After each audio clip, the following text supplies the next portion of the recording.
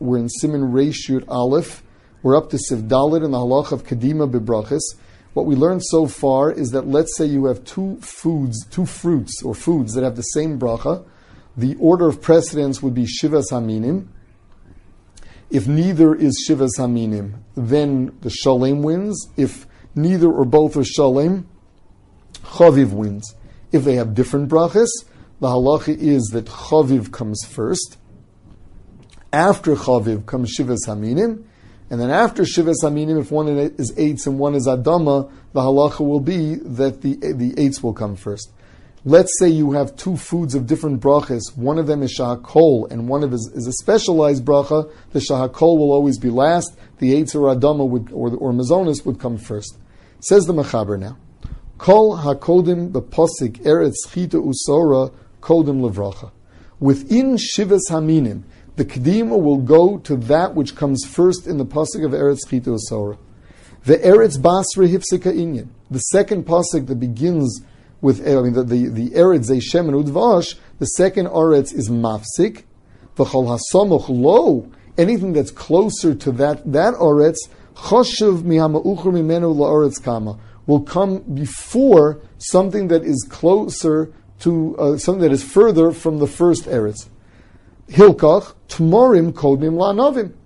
Tmorim, where does it say, where does it say Tmorim in the pasuk? Dvash. Eretz Zay Shemen Udvash. Dvash is referring to Tmorim. So, a Tomar, which is second in the second pasuk, comes before Gefen, which is in the first pasuk. It says, Eretz Chita Usora Gefen Teina Rimon. So Gefen is number 3.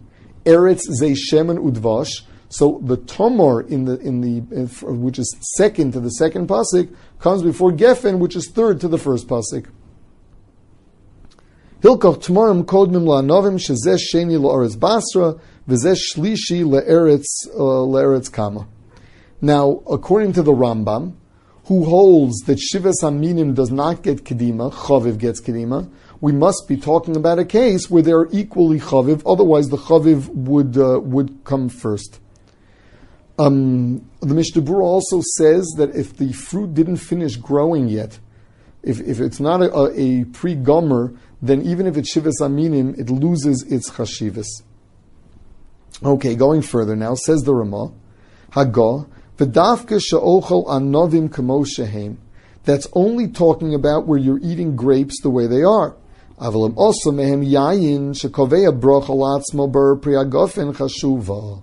When you make wine out of grapes, that has kedima because it gets a special bracha. V'kodemes levarach alav tchila. So the borei priagofen on wine comes before the borei priha eitz of a date, even though Tmarim come before Gefen, come before Anavim, because wine is a special kind of a bracha. Aval masa kedera mechameshes minei dagon, but a dish of grain whose bracha is borei min hamazonis, he chashuva yosem birkas hayayin. That is even more chashuv than birkas hayayin, even if it's not shivas haminim.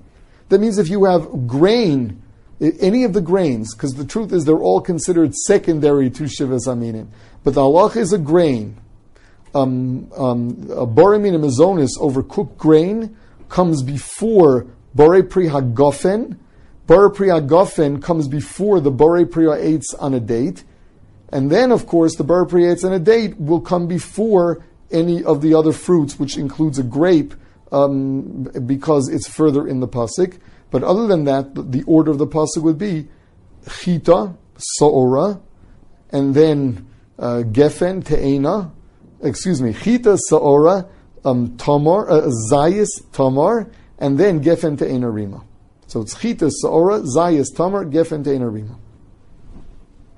Kol ha-nemer somach la'aretz kama, kol ma shenemer somach la'aretz basra, la'acher sheshova lo besmicha la'aretz. If it's the same, if the distance to the word Eretz is the same, then the fact that it's in the first pasuk would give it precedence over something that shows up in the second pasuk.